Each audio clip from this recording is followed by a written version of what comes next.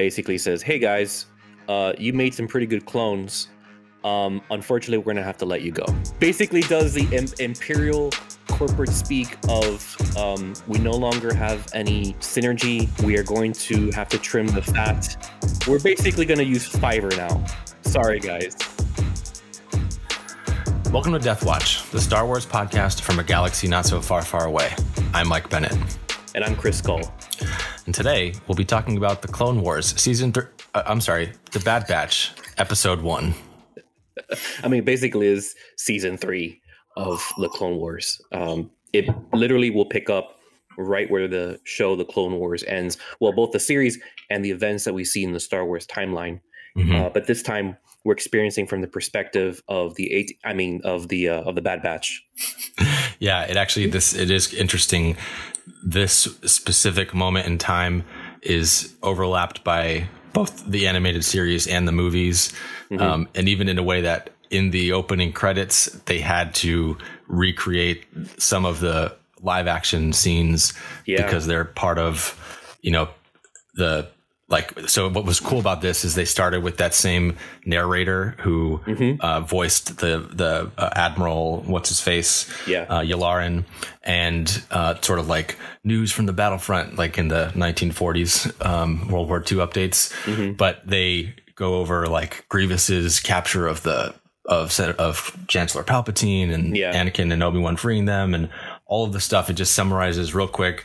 Hey, here's what happened. And then we're like still moments towards the end of the movies. But it is, it's really interesting. Like you said, it starts by the logo burning away into the Bad Batch logo. That's pretty symbolic. Like I'm trying to figure out what the symbolism is, but like it's there intentionally. Yeah, it's symbolizing Anakin's turn to Darth Vader. Oof. Turning to burnt toast, you mean? Yeah. Yeah, burnt Vader. Burnt Vader. Yeah, but obviously it's a continuation. This is still a Dave Filoni project, like the Clone Wars was initially. It picks up has the same aesthetic and vibe as the original series, an updated level of graphics from the previous iteration, but it does look a lot like Season 7, which was kind of the new level of graphics. The music's also done by Kevin Kiner. D. Bradley Baker comes in to, voice the 400 millionth clone type. 404th millionth clone. Yeah, he probably has more IMDb roles than any other person, even though 4 million of them are the same, clones of the same. That man, he deserves some kind of an award. So many clones that he has to keep track of in his head, and he gives them like a different identifier in the script. He's got like a wall of the pictures that like his one word identifier. Yeah, like that. The picture of like what's this, Charlie from It's Always Sunny in Philadelphia. Like, here's Rex. Here's Crosshair. It's just like that's what I see up there. It's just like one long conspiracy theory trail of like who needs to voice or how each of the clones are voiced. It's crazy. Totally. Like it's really impressive how he does that. Yeah. Now, as of the time of this recording, there's 3 episodes that are already out. But today we're just going to focus on the first one, aptly titled Aftermath. And since this show opener rather has a runtime of 75 minutes, it feels like a movie. Mm-hmm. So, and there's a lot that's happening in just this one episode. So we're going to punch it and jump right into it. Great. So yeah, this episode, I'll just briefly chat about overall how it felt. It feels a lot like the way The Force Awakens felt, in that like you get introduced to sort of a new set of characters or familiar set of characters. And then there's all of these like connections to previous films or episodes and storylines that you knew about, but now you're going to get another layer of information about it. And it, like in the same way that in The Force Awakens, like they go to destroy a large planet destroyer, like evil weapon. It's like the same, it feels like the same kind of vibe as you're watching it. So yeah, the episode opens up like we said, the same narrator from the Clone Wars, Admiral Yularen's voice. We see the quick update of where we are in the timeline. Obi-Wan and Anakin have rescued Palpatine, and Grievous flees and initiates a sort of last-ditch effort by the Separatist armies to try to push back against the Republic. And as always in those episode intros, it ends with where the episode is going to start by looking at Jedi Master Deepa Palaba, which as soon as that popped up, first of all, I was like, wait, who is that again? It was like, so I knew it was someone important. And so even the reveal slightly after it was like mind blowing. But you see Deepa Palaba the same way they kind of cut through other Jedis and what they're doing. She's fighting at the front of the battle lines with the clones next to her. Droid armies are launching bombs over at them, and then it cuts into the episode. We get a conversation between her clone commander, who I saw some controversy about him. He was identified as like a commander, and he was a captain, or I don't know. I don't remember exactly. I think technically Captain Gray, but whatever. Whatever. Yeah. And we see that they're like pinned down. They're obviously waiting for resources, and the clones like reinforcements. Your reinforcements, and you're like, if the commander doesn't get here soon, we're SOL. Yeah. At first, like, kids. Yeah, at first I hear commander, and I'm like thinking like Commander Cody or Commander Rex. It's not quite clicking at that point that like Ahsoka and all the other Padawans are given the rank of commander. And then you hear like a voice. What was your reaction to this like on-screen appearance here? I mean, when I knew that Deepa Palaba, her Padawan was Caleb Dune, and if you hadn't figured out who Caleb Dune is by that time, it's also, he grows up to be Kanan Jarrus from Star Wars Rebels. So when I saw her name being dropped and we see her like, oh, mini Kanan shouldn't be too far. What I was surprised with, well, first of all, how he like cowabungas his way down the mountain step to like, to regroup totally. with his master. But I was surprised that it still sounded like Freddie Prinze Jr. But just like, I guess they adjusted the pitch a little bit, or maybe he just like adjusted his voice a little bit so that it appeared younger. Yeah, you could hear him modifying it slightly. Yeah. A surprise, to be sure, but a welcome one. So he says he comes up, he shows up, he says he's by himself, and he says he found reinforcements, but then like Captain Gray and Deepa are like, where are they? It goes, oh yeah, they were right behind me. He goes, and then Captain Gray's like, how many are there? He goes, oh, there's only 5 of them. Oh, we're doomed.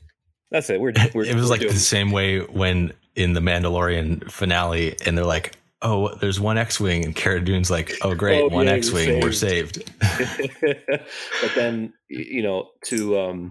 all of a sudden there's like a rumble in the tree line, and all the droids just stop and start looking and start shooting at it. And then a la Raiders of the Lost Ark, this giant boulder just comes in and just smashes away half the droid infantry. And then a second later, the theme song starts to play. Bad Batch come out of nowhere, and they start clearing out the other half. Yeah, we get like a 60-second recap of what everyone is, what their like stereotype is on the team.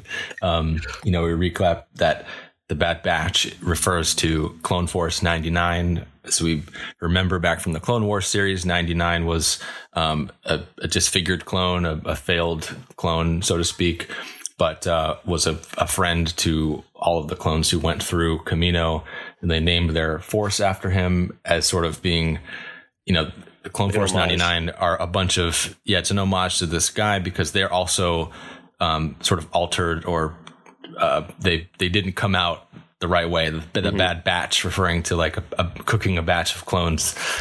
They came out the wrong way, just like him. And like Wrecker Rex, Tech Tex, Crosshair Snipes, Hunter Hunts. The only I guess offshoot is Echo, Which he yells into caves. He goes, "Echo, echo, echo." It's really annoying. Yeah. I can't wait to see that superpower coming clutch. They have that like very stereotypical, like it just makes it real easy. Like, who are these guys? What their name is what they do. Big guy likes to smash things and blow stuff up. We're gonna call him Wrecker. Totally. Yeah. Let's call the obvious nerd with glasses Tech. Yeah. Totally. Let's call the Rambo looking dude Hunter.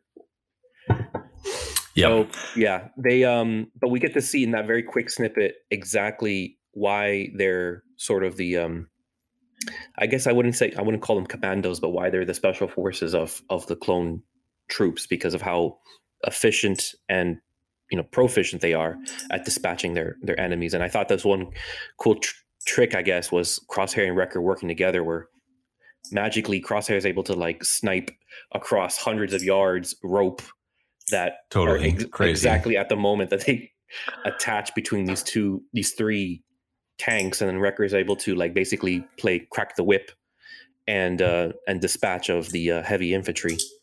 Yeah, but they get the job done. They clear out that particular battalion or that wave of clones, and they regroup with General Balaba and Captain Gray. Yeah. And then, they're obviously having experienced a minor victory, clearing out this group. They're like, all right, we need to like press the advantage, continue on and take them out. And Tech has like hacked into the Republic communications network. And he's like, we may not need to, because it sounds like General Kenobi has got a line on General Grievous, and he's going to be taking him out very soon on Utapau. And like, it's kind of at this moment, like a lot of the events, like we know are about to happen, and, it's all clicking really like what is imminent. Yeah. And it's happening very fast too. Yeah. Like it fast, it is crazy. I mean, like, we see older Kanan in the Rebels series, really experiencing definitely what I would call post-traumatic stress disorder, being around Rex and some of the other clones and recounting his experience of this moment.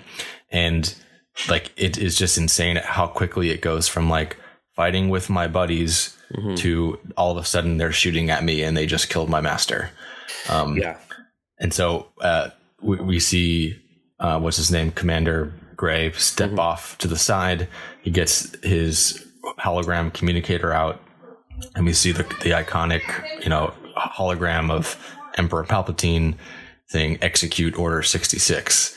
And the like flip in all of the clones is like pretty, I mean, they go from like jovial personalities to like robots. Like I know we saw in the Clone Wars series, one or two of the clones' inhibitor chips malfunctioned, and we saw them the way that they were kind of like good soldiers follow orders. They just kind of like kept repeating it. Yeah. And they kind of were like in a trance. But now to see like all of the clones doing that simultaneously, it was pretty striking. You said something important, and it's going to be a callback in a couple of seconds in this sequence. After Deepa Balaba is her troops turn on her, she tells Kanan to run, and he sees what's going on. So he was about to follow the Bad Batch to take out the remaining separatist troops. So when they see what's going on and they try to regroup with him, he's like, defensive, stay back. He can't trust anyone at this point. He runs. So they ask, or Hunter asks Wrecker and Tank to basically act as interference, and he asks Crosshair to join him so that they can go get Caleb. But unfortunately, both Hunter and Crosshair, this is the beginning of what we see, a very strained relationship. They each have different agendas, and as they're going off, the other clones that we're just talking about, Order 66, they're trying to figure out what exactly that means. It doesn't really affect them, or so we think. Hunter and Crosshair chase Caleb into the thick of the forest. Hunter is basically, we got to find him to save him. Crosshair rather is basically, shoot to kill. And we hear him repeating those words. Good soldiers follow orders. Yeah. Well, what was chilling too is like, I remember from the Rebels series, Kanan recapping what the last words he heard his master say, and it's run. And that is, you hear it, but it's also like the desperation in her. It's like her last breath coming out in like a shriek and a cry. It was made more than just like, oh, hey, run. It was like, I'm dying, run. Yeah. And we actually get to see it. Yeah. We actually get to see it as it's happening. Tech tips off Hunter that they figure out what Order 66 means, which is to remove all Jedi from the playing field. Hunter's like, okay, but which ones? And Tech is like, all of them. So they're confused. Yeah. They don't know what's going on. Hunter and Crosshair finally do catch up with Caleb. Hunter's trying to take a diplomatic approach. He even takes off his helmet. Like, kid, calm down. I'm just as confused as you are. I want you to be safe. Crosshair, on the other hand, is following orders. Yeah. So when it seems apparent at this point that like the inhibitor chip that we're aware of doesn't seem to function in the same way that it does in all the other clones in Clone Force 99. Yeah, exactly. The Caleb, we know because he obviously grows up to be Kanan Jarrus. We see him flee. He jumps a ravine using a force jump. So it's like one of the farthest jumps we've ever seen. I think I remember seeing Ezra do a similar type jump later, but it is a huge jump. It's a canyon, yeah. But he's able to get to the other side safely. It's an important detail because Crosshair meets up with Hunter and he goes, "Oh yeah, the kid's gone. You don't have to worry about him." And Crosshair sort of challenges that when they're back on the ship on their way back home. He's like, you were looking across, you weren't looking down.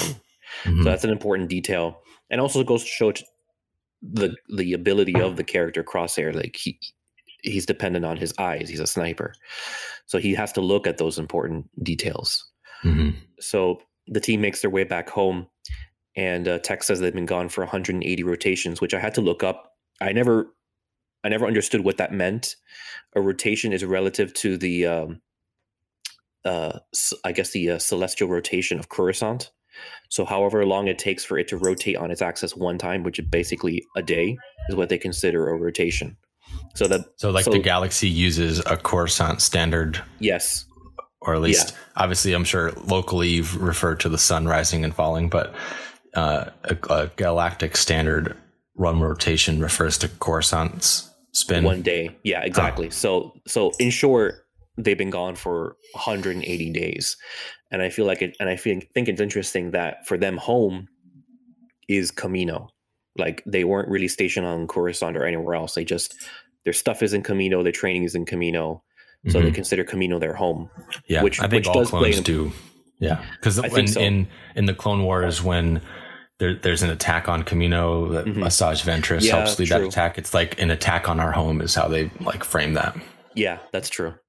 But they show up, and already from the get-go, something doesn't seem right. All of a sudden, they're being tracked by in their airspace. They show up at the hangar. They're treated differently. I think the big tell is one, the Coruscant Guard being on Kamino. Like, what business does the Coruscant Guard have to be there? Right. And two, what is obviously a fallen Jedi on a stretcher, which is not something that a clone would want to see. Yeah, it was. Why can't I remember her name? She had the striped ventral. I don't think it was Shak. You're thinking of Shaak Ti, but I don't think it was her. I thought it was Shaak Ti. It looked like her. I thought so too. And she was like the Jedi instructor of the clones. Yeah, she was like the mom of the Jedi. Yeah, the house mom of the clones. Sorry, but whoever it was had green skin. Shaak Ti had red skin. Oh, okay. I saw that detail again. I'm like, I had to look it up. I'm like, wait a minute. I don't think it was her. But either way, we don't know what happened to Shaak Ti. We can only assume because she was already on Kamino, ground zero, so to speak. So, Tech starts mentioning that the regs, as they call them, which is the non-altered clones, regulation clones, rather, they have their embedded programming, and they're all like they're walking like zombies. They're just moving. They like bump into knock them over because they're just marching in a straight line without almost a attention to what's in front of them. They are like in some kind of like trance is how it looks. Yeah, exactly. It's very strange. The clones are making their way back to their barracks, and they're, you know, sort of talking about and mulling over exactly what happened. And then Tech reveals this embedded programming, and they're like, "What are you talking about?" And I think this is part of why I think Tech's actually one of my favorite characters, because like, oh, I thought you guys knew about that already. Oh, okay. So he reveals that embedded programming, and he says, you know, likely we're not affected, but, and then he says, I'm not 100% certain of it, and he looks directly at Crosshair as it's happening. Not so subtle. not in the least bit. Right. And then at this point, they're called to kind of an all hands meeting of the clones on base. They come into this giant room, which seems like where the cafeteria was from the Attack of the Clones movie, when they're all eating lunch and looking like each other. And we check out the Dallas Cowboys big screen TV, the thing that hovers over the field. The Jumbogram. Yeah, the Jumbogram. And we get an animated version of the live action speech that Palpatine gives from Revenge of the Sith, when he's standing in the chamber of the Senate, and he says the Galactic Republic will be reorganized and it's like this really dramatic punctuated sentence. And then we get it's that moment we get that awesome line from Padme, who's just like, so this is how our freedom dies, with thunderous applause, like the ignorance of everyone not seeing what's happening here. Your freedoms are being stripped if you don't understand what an empire is versus a republic. And this is like where we sort of meander into like what I joke about. The prequels were like, hey, I wonder what Star Wars would be like if we focus mostly on government and politics. But this is like an important like distinction of like the way things are organized in a republic is that people have representation and there's some kind of accountability of leadership, and in an empire there's not. There's it's like you got to do what Sheevy Palp says. Exactly. So they play that hologram, and they're looking at each other. They start to make their way back to their barracks while they're talking about it, and they notice I love that they, you know, obviously they're all from New Zealand, even though they're cloned on Kamino. But when this new character is introduced, she pronounces her name Omega. Omega. My name's Omega. Which is really just it's a New Zealand accent of Omega. And I remember seeing it written, and then she's like, oh, my name is Omega. And I was like, oh, that's a weird way to pronounce it. And then I was Omega? Like, oh, that's a New Zealand accent. Yeah, exactly. Perfect. I love that they did that. So to add to that, her character is super interesting. Yeah, to add to that, they actually casted a New Zealand actress, Michelle Ang, who is a native New Zealander. And I feel like that's an important detail because it's a more truer homage to Jango Fett's actor, Tamora Morrison, and his heritage. So to have someone that's not only giving on a more authentic accent, but is an actual actor of that heritage, I think was a very, very good addition. Yeah, all we need is now her like tribal gaffy stick that she drags and smashes skulls with. As of the time of this recording, we have yet to see a gaffy stick, but I'm holding out for episode 4. Yeah, she's quite innocent in that way, and not a mass murdering psychopath like Boba Fett is. Yet. And sort of at this moment, what's her name?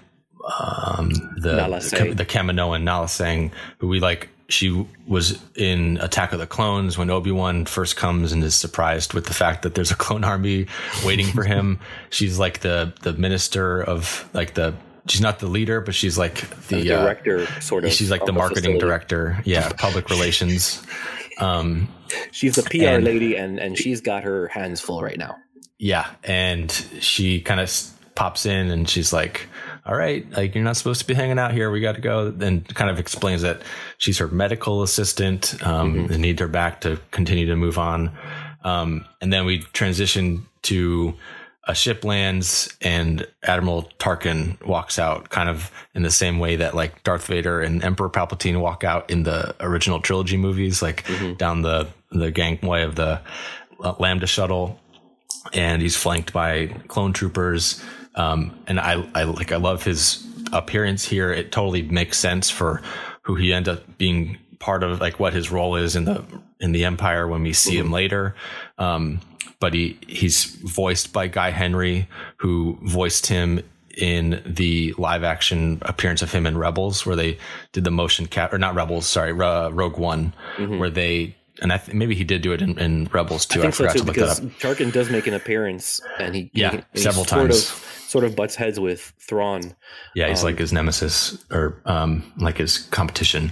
Yeah, but the same actor who actually did the physical acting of Tarkin, who they replaced with motion capture, like hologram.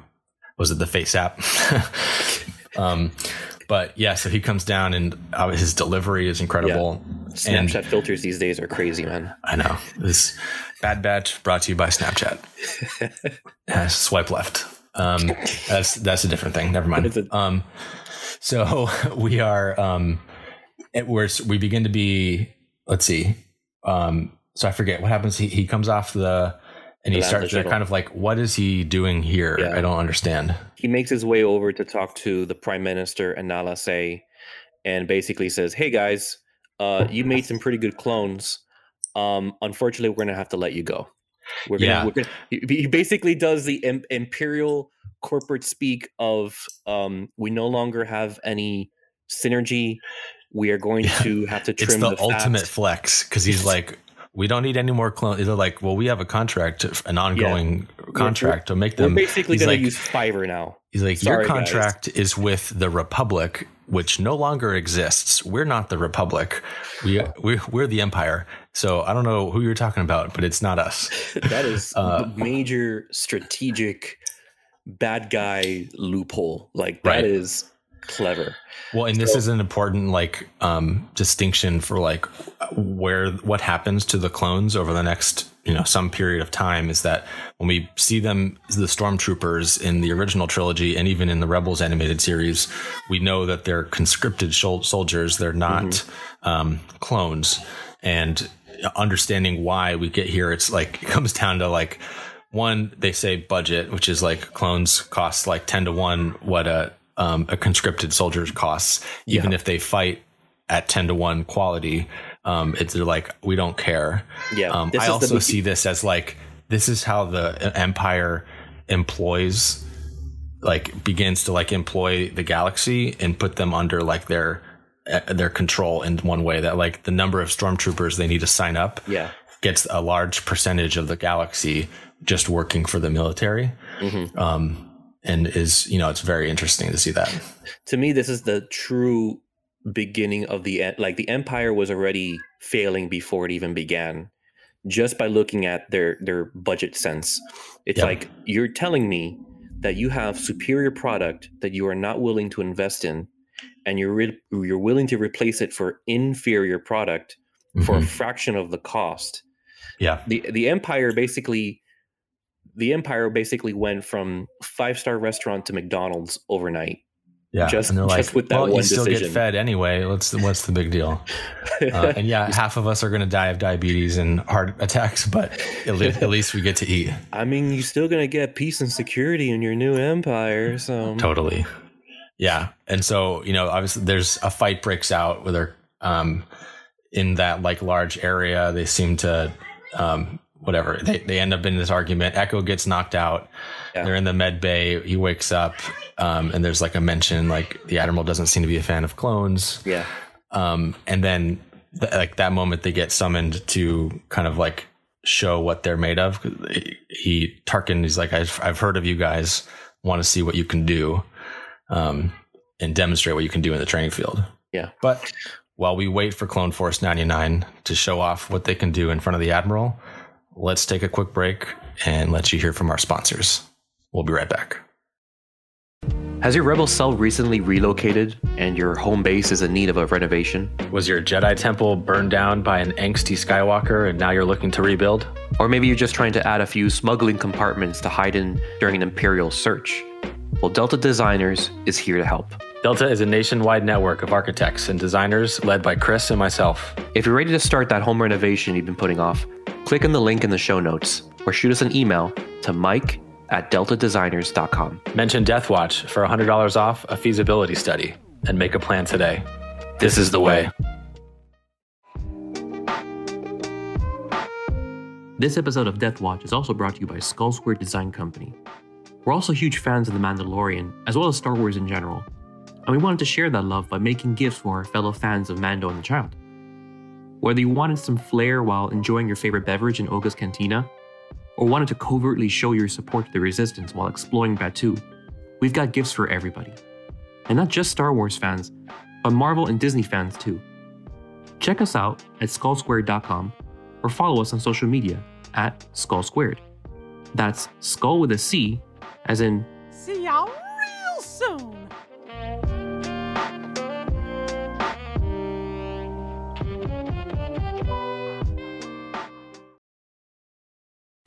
And we're back. So the Bad Batch boys are summoned to the training field where they think it's just another typical training simulation, and which they're able to dispatch easily. Tarkin flips the script on them. And this, like, what was cool about this is like a remake of one of the earlier Clone Wars episodes when I think it's season 2 or 3, when they flash back to like the early days of several of the clones we follow all the way through the wars. Yeah. And their squad, Domino Squad, right? Yeah. Going through the training process and seeing the dummies that pop up and how they're supposed to work together. And it's a pretty textbook test. But then once they're making it look easy, Tarkin flips the script on them, right? Yeah. Not only does he make it so that it's now a live fire scenario, he shows up, or rather he dispatches what we realize are like early versions or like a prototype of the Dark Troopers that we saw in The Mandalorian. Yeah. And if it was tough for one skilled Mandalorian to take on a single Dark Trooper, imagine 5, even though they're enhanced clones. It was an interesting a squad of those Dark Troopers. Yeah, exactly. So, and then on top of that, their weapons are basically useless. So he doesn't give them a bad hand. He like literally takes the hand away from them and is like, okay, continue to play poker, but with your fists, which they proceed to do pretty successfully. Wrecker does his thing and just starts smashing things. He actually got shot too, which I thought was like almost like sort of added a flair of drama to the situation. Yeah, they literally have their hands full. But what's great about their team is their ability to be able to improvise. They say that they disobey orders or they deviate from instruction and mission parameters and things like that, but that's also what's kept them alive up to now. And they show that in this particular fight sequence. Echo, Wrecker. Echo does, he shows you what he can do with like his mechanized like drill, I think, whatever you want to call it. His connector arm. Yeah. So his droid probe, whatever. He's like but disabling the Dark Troopers by the neck. Wrecker's pinning them down. Tech is literally hacking at a droid, and he pulls a BB-8 on an AT-ST move and starts like piloting it and starts shooting the other Dark Troopers with with similar type ammunition. So they're able to dispatch several of them all at once. And then the final one, which gives them a little bit of trouble, they pull this super clutch Crosshair literally snipes a knife into the last droid to knock it down. So that sequence was pretty interesting because it shows you before that they don't quit. They're willing to work. How they work together. They work great as a unit. Tarkin unfortunately does not like that. you know, you can tell that he thought that he had the upper hand. He's like, yeah, I can prove finally that these clones are not all that. And they prove him wrong. So yeah, he was looking for a good excuse to kind of dismiss clones out of hand. Yeah, exactly. Yeah. So he walks off stage with Nala Se while we're leaving the boys to pick themselves up. Right. So we move on. We switch from Star Wars to the Matrix and get to see all of the people in the test tube tanks. I always think about that every time. Literal test see tube Kamino. Babies. Yeah. We're looking at Omega, and he's asking how many of these enhanced clones do you possess? We know Echo doesn't count, but if you hadn't figured it out, they're talking about Omega. Omega, yeah. It's kind of assumed that Tarkin. Well, he's looking at her, so it's sort of, does he may have his suspicions. Like, does he know? Does he not know? But yeah, why is she special? Exactly. And we don't know. I mean, if she's a clone of a male and she's a female, there's something there already. Yeah, it leads you to the question. It's a mutation. Was that specific mutation intentional, or was that part of the defect that she just happened to be born female? And then there's a conversation that they have is regarding the Squad 99, that they're defective but they have enhanced abilities. So when they say that there's 5 of them that are like that, and we can surmise that Omega is the 5th one, the question is, what are her enhanced abilities? We haven't really seen. That's true yet. Because Echo is not an enhanced clone. He's a tortured prisoner of war clone who just happens to have special abilities because of it. Right. No big deal. Yeah. So, what I found interesting as part of that conversation, though, is that Tarkin mentions that there's a counter report filed by one of their own, he says, and that the Padawan Caleb Dune escaped. Mm-hmm. Like, immediately I knew, like, Crosshair's been acting super sus up to this point. So I would definitely have assumed that it was he, the one who filed that so-called counter report, which means he basically snitched on his team. Yeah, I definitely saw Crosshair by the power generator. Oh yeah. Anyway. Do you play what's it called? Well, Stranger. No, what's it called? The game where they say sus. Yes, Among Us. Among Us. That's right. Yeah. That's basically Star Wars. I totally saw Crosshair hanging around in the ducts in the air vents. Yeah. Mm-hmm. Okay, so we're moving on from this situation, and they're being sort of reassigned on a mission, sort of prove to Tarkin that they're worth keeping around. They've been told that they're going to Onderon, which should trigger for you remembering from the Clone Wars. It's a place we've been. It's where Rex and Anakin train the first version that we see of Saw Gerrera and his rebels on Onderon, sort of like in an unofficial capacity, kind of like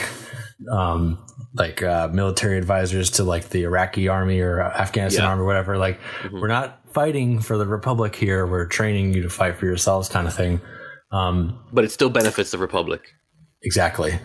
And so they're going there, and just before they ship off, Omega tries to warn Hunter about Tarkin's intentions and says that Kamino is not safe anymore, which is really interesting. Yeah, Hunter kind of shrugs it off, heads onto the ship. Yeah, they don't know specifically what she's referring to, but I think you can just add this on to another clue to whatever it is that Omega can do. Yeah. So they do. They basically ship off. They're on their way over to Onderon. They land, and they do end up making their way over to the quote unquote insurgents camp. But the problem is that according to their scans, one, there are no droids because they were told that it was separatist insurgents. Right. There's definitely all people. And two, they're definitely dealing with old folks and children. Women and children, yeah. Exactly. So Crosshair's like, Tarkin said insurgents. He didn't say anything about droids. So he's very keen on trying to finish the mission no matter what. But Hunter once again objects, and he realizes that they're not alone. And sure enough, the insurgents they surround them. Yes, they pop out of the bushes, they connect, and then it clicks for Hunter. He's like, "Oh, you're Saw Gerrera. I know you trained with General Skywalker and Commander Rex." And they're like, "We were here to kill separatist insurgents. Have you seen them?" kind of thing. And they're like, "We are them. And if you think like the Empire is any is any good in any way, like you're so far off, you're lost. The Empire is just going to press their hand, like press everyone down under their thumb." Very unhopeful, is like, this is the worst is about to happen. You think the Clone Wars are over, but like the real war is about to begin, kind of thing. Yeah. He gives them a warning to adapt and survive, or to die with the past. It's like he basically gives them, Saw Gerrera gives them the choice. What you do now is up to you. Right. And so, they decide obviously not to fight them. They leave them there. And Crosshair challenges Hunter's leadership. Like, you don't have the leadership ability to carry out your orders. We were ordered to kill these people, and you're disobeying orders. And it's sort of this like echoing of the good soldiers follow orders thing that keeps coming up. And the tension is just really rising, blowing up on their squad. Yeah, and what doesn't help is the fact that they've been spied on. There's an Imperial Pro-Droid nearby. Hunter's able to, sense it, and he's able to take it down. So they realize that Tarkin has been spying on them, making sure that they were able to complete the mission or not, which they don't. Right. So they know that, okay, we're found out. What do we do? Let's just get out of here. We can't go back to Kamino. And Hunter's like, well, no, we can't. We got to go back. At that point, Tech sort of, and I think this is kind of another reason why I think he's my favorite character, because of the lack of tact that he has, kind of makes him unique. He's like, oh yeah, by the way, Omega's a clone. And they're like, what? Yeah, of course. I mean, it's not surprising, because she's got heightened awareness. Of course she'd be a little paranoid that, something's wrong with Kamino. And because you knew this the whole time. Like, yeah, I thought you guys knew. Why would it be obvious? It kind of went over everybody's heads, But he realized, so adding to that, that's another reason why Hunter says we have to go back to Kamino. We have to go and get her, because it's not safe for her. Yeah. But he makes that decision knowing full well that Tarkin's going to be gunning for them when they get back. Yeah. And as soon as they do make it back, it comes up, almost right away. Tarkin expresses his disappointment and accuses them of conspiring with Saw Gerrera. It goes south pretty quick. Oh yeah. So they don't have to get too far to split up and find Omega. Turns out when Tarkin and the guards arrive, they immediately get sent to the brig, and lo and behold, who's waiting for them is Omega. So happy reunion. They're completely stripped of their armor. They're put behind a small cell, behind a ray shield. So it's that time that Crosshair, their tensions are rising to a crescendo. He takes that time to air out his grievances about, accusing Hunter being soft, that he's been making all the wrong decisions ever since Kaller. And again, he repeats, good soldiers follow orders. At this point, Omega, I think she starts to show off, and I theorize that what makes her special is less physical, like compared to the other clones, like senses or strength, but it's more emotional. Her abilities are more mental, like an empath. And she tries to empathize with Crosshair, the one person who's like, doesn't care about her, would honestly leave her for dead in a moment's notice. She's the one going up to him and says, I know you're angry. Please don't do what you're about to do. I know what you're going to do. Yeah. And what you're doing is you don't have any control of. She's basically saying, I know what you're about to do, and I forgive you for it. Yeah. It's almost that like Jedi intuition, like sensing the moment before it happens. It's crazy, which would be insane. A Jedi clone. Yeah, we'll get into that later. I don't know if there are any clones from New Zealand. Oh, sorry, Jedi from New Zealand. Yeah, that would be pretty special. Anyway, so they're in this cell, and then they have like a real typical like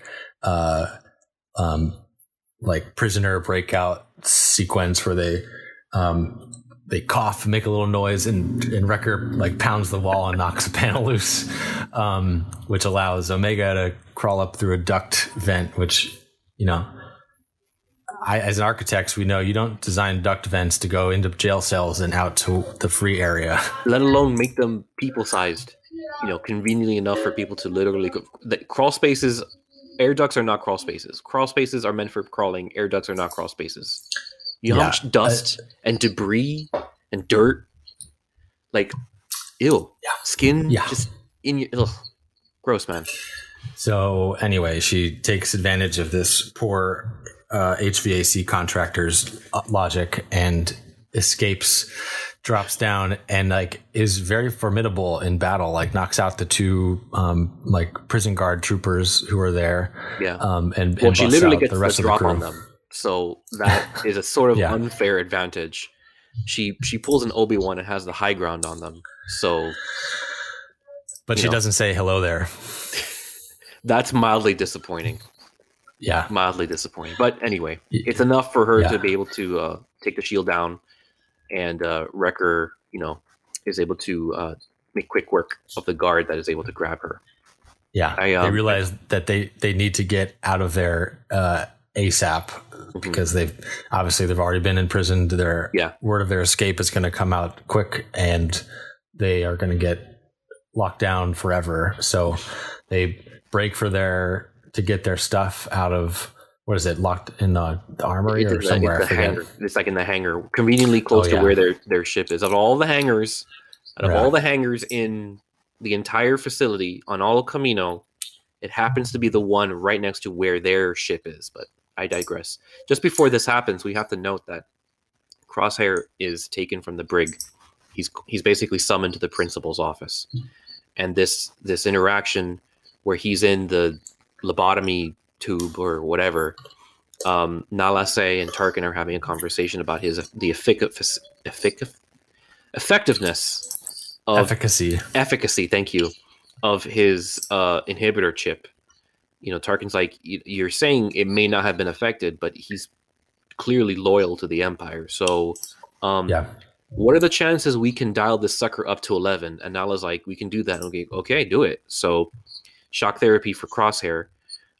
Then we cut back to the team making their escape, and they make their way finally to the hangar, and they get their stuff conveniently. Unfortunately, they don't know what's going on with Crosshair. So just like their plan was before with Omega, like, okay, we got to go find Omega, and then Omega comes to them.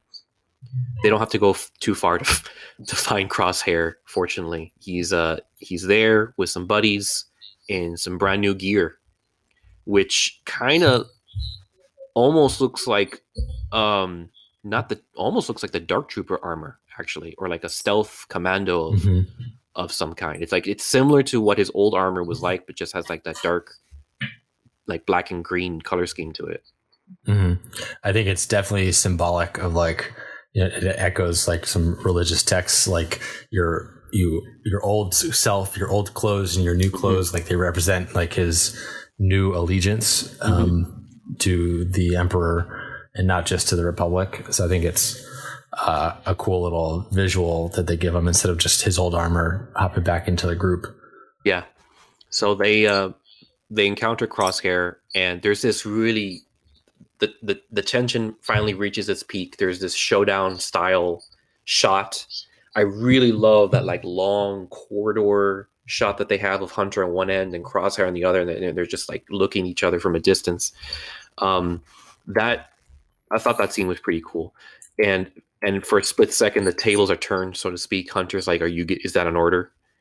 And then Crosshair laughs and is like, yeah, I guess it is. And then Hunter's like, okay, well, I guess I'm gonna have to disobey that one too. So good soldiers follow orders. Well, but only from a certain point of view. From a certain point of view. So the firefight, the ensuing firefight shows up. Some smoke grenades are thrown, and then Wrecker literally like Hulk smashes like the smoke away, and boomerangs these like large metal panels to dispatch a few of the Coruscant guards that are with him. Yeah, is Disney trying to subtly work in their Marvel universe into Star Wars? I feel like Hulk and Wrecker would make great friends. I feel like Thor and Wrecker would make for even better friends. At the very least, like good drinking buddies. But I digress. I have to say this. So there's a scene where Crosshair's like, close the shuttle bay doors so they can't make their escape. And then one of the guards is pressing another unmarked white button saying, oh, this button that says nothing is not working. Therefore, it is being hacked and I can't close it. Someone's preventing me from closing the door. And then cut to Nala Se basically saying, no way, Jose. And she's the one who's preventing them from closing the door. I make no apologies for that joke. It's good. Thank you. It passes muster. So that move with Wrecker, basically clearing the smoke is good for them for the others to get clear shots, but it opens him up for a shot from Crosshair, so he's down. And Hunter and Echo have to pick him up while Crosshair is trying to take a shot. But interestingly enough, and this is, she says something pretty important later on. Omega finds a blaster and she takes a pop shot at Crosshair, and it's like it magically is perfect. She basically pulls a Greedo and shoots first, and then knocks his rifle out of his hands. And I'm thinking, how is this little girl who's probably never fired a blaster before in her life? How did she make like a perfect shot? Mm-hmm. And I have a feeling it gets answered later, but for now, it's enough for the gang to pick up Wrecker, get back on the ship, and clear off. Yeah. So they're able to make their escape. Yep.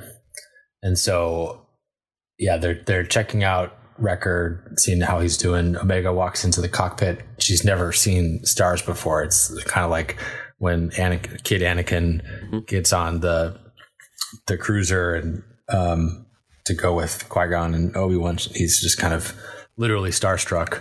And then they get the money shot of going to hyperspace in a minute, which is just so cool to see. But the plan for them is to lay low. Mm-hmm. But they know Crosshair is gunning for them, so it won't be easy. Omega asks about friends with tech equipping. That's, it's a short list.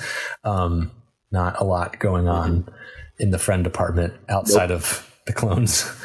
Yeah. Like now, literally all of our brothers hate us and are zombies and will shoot us dead. Yeah. So. But Hunter does remember one that he can think of. Tech plots a course for Sector J19. Nothing is said here, but we remember at some point that Hunter came across what do you call him? An AWOL clone on Seleucami. And it wasn't. I don't know if it was necessarily. I don't remember if it was Hunter but we have seen this particular clone, and we have been to Seleucami. Yeah. So we can surmise when they say J19, they don't say it immediately, but in that desolate sector, there's at least one inhabited planet, and we've been there before, so we're going to see that in the next episode. For sure. Something I found that was kind of important is that Hunter asks her, that was a nice shot. Have you ever fired a blaster before? And she goes, no. I find that very suspicious. But instead of throwing my hat into it was a lucky shot. What? Yeah. I think it's another, for me, thought this legit could be like a little clone Jedi. Man, I've heard some people say that, and partially I want it to happen. I've legit only seen this episode, so I really don't know if it even comes up later. So, but I'm just again, just to pick it up, I mean, I guess it's also possible like the knowledge of shooting is somehow embedded in their like DNA. I don't quite know how all that works. I assumed it's all training, but yeah, I don't know. But even other than that, it's got to be the Force. Yeah, it could be other two things. Well, for me, the conditioned training that a clone has gotten from youth, it's all the other clones, they receive training even from a young age. So it's not impossible to assume that she's received some training like that as well. But I'm also theorizing that she's some sort of empath, and that she, inherently picks up the abilities of the people around her, which might be a reason why she was sort of kept apart from all the other clones, why we've never seen her, why she's been so close to Nala Se. Right? Or like a medical assistant being an empath would be super helpful. Like, yeah, they're feeling this, let's help them. But yeah, so it's still too soon to say. I think we know that she's special in some way. It has yet to be revealed exactly how special she is. For now, we just know that she's a clone. She's the first female clone, and then she's got a new clone dad in Hunter, and the Bad Batch. Clone dad. Yeah, and the Bad Batch will probably be better with her. So. Sweet. So the music of the crescendos as Tech, his fingers dance across the buttons on the keyboard, hyperdrive activates, and they blast off, and credits. And that is the end of this, 90-minute episode. How long is crazy long? It was like 75 minutes. Yeah. Super long. What did you think of this first episode? Like, what are your hopes for the rest of the series? Yeah, I mean, I love that they did this. Helps to like look at the immediate like intricacies of the transition from the Republic to the Empire. Seeing Order 66 play out in a little bit more detail, because it's like in the movies it's kind of a montage. Like you're switching back and forth between 5 or 6 different planets and watching a few different Jedi Masters. Here you see Master Palaba get killed, and the emotion of Caleb seeing that happen and running. And so that was really interesting. And then watching the turn of the clone army into the like mindless rule followers was really interesting to see, like that the impact of the inhibitor chip. I mean, you hear the word inhibitor, and inhibit means to like limit. And so like it seems like it starts to turn off a lot of mental abilities, and as opposed to just turning on one like command, it starts to literally like dumb down your like your free will. Like, yeah, exactly. Certain cognitive abilities. How about you? This is definitely the beginning of, why the stormtroopers were where they are in the original trilogy versus they had a clone army, and Tarkin is basically being a bureaucrat about it. So that's the answer. It's because the Empire is cheap. Yeah. That's why we got stormtroopers that couldn't shoot a bantha. Because they literally couldn't, because they were just off. They weren't really good soldiers. No. But there were a lot of them. And if you fire 50 blasters at a bantha, you're bound eventually to hit one. One is going to hit. Exactly. I personally have, this is going to be like another, misadventures with the crew that you've got kind of story. And we know there's going to be 16 episodes. And, no spoilers for the next few, because we've already seen like the first 3. Still feels like there's a lot left of the story to tell. So I'm very excited to see what the rest of the story shows, and sort of a revelation of how this Omega character will play out in the rest of the storyline.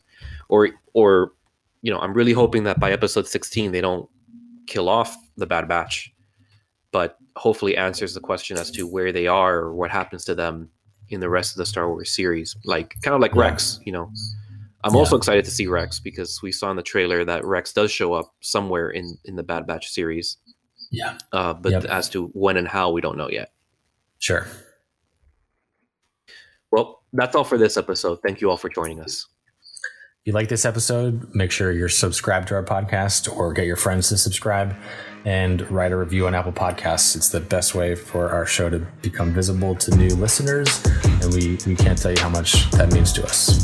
Also, please follow us on Instagram at Deathwatch Podcast, on Twitter at Deathwatchcast, and on TikTok at Deathwatchcast.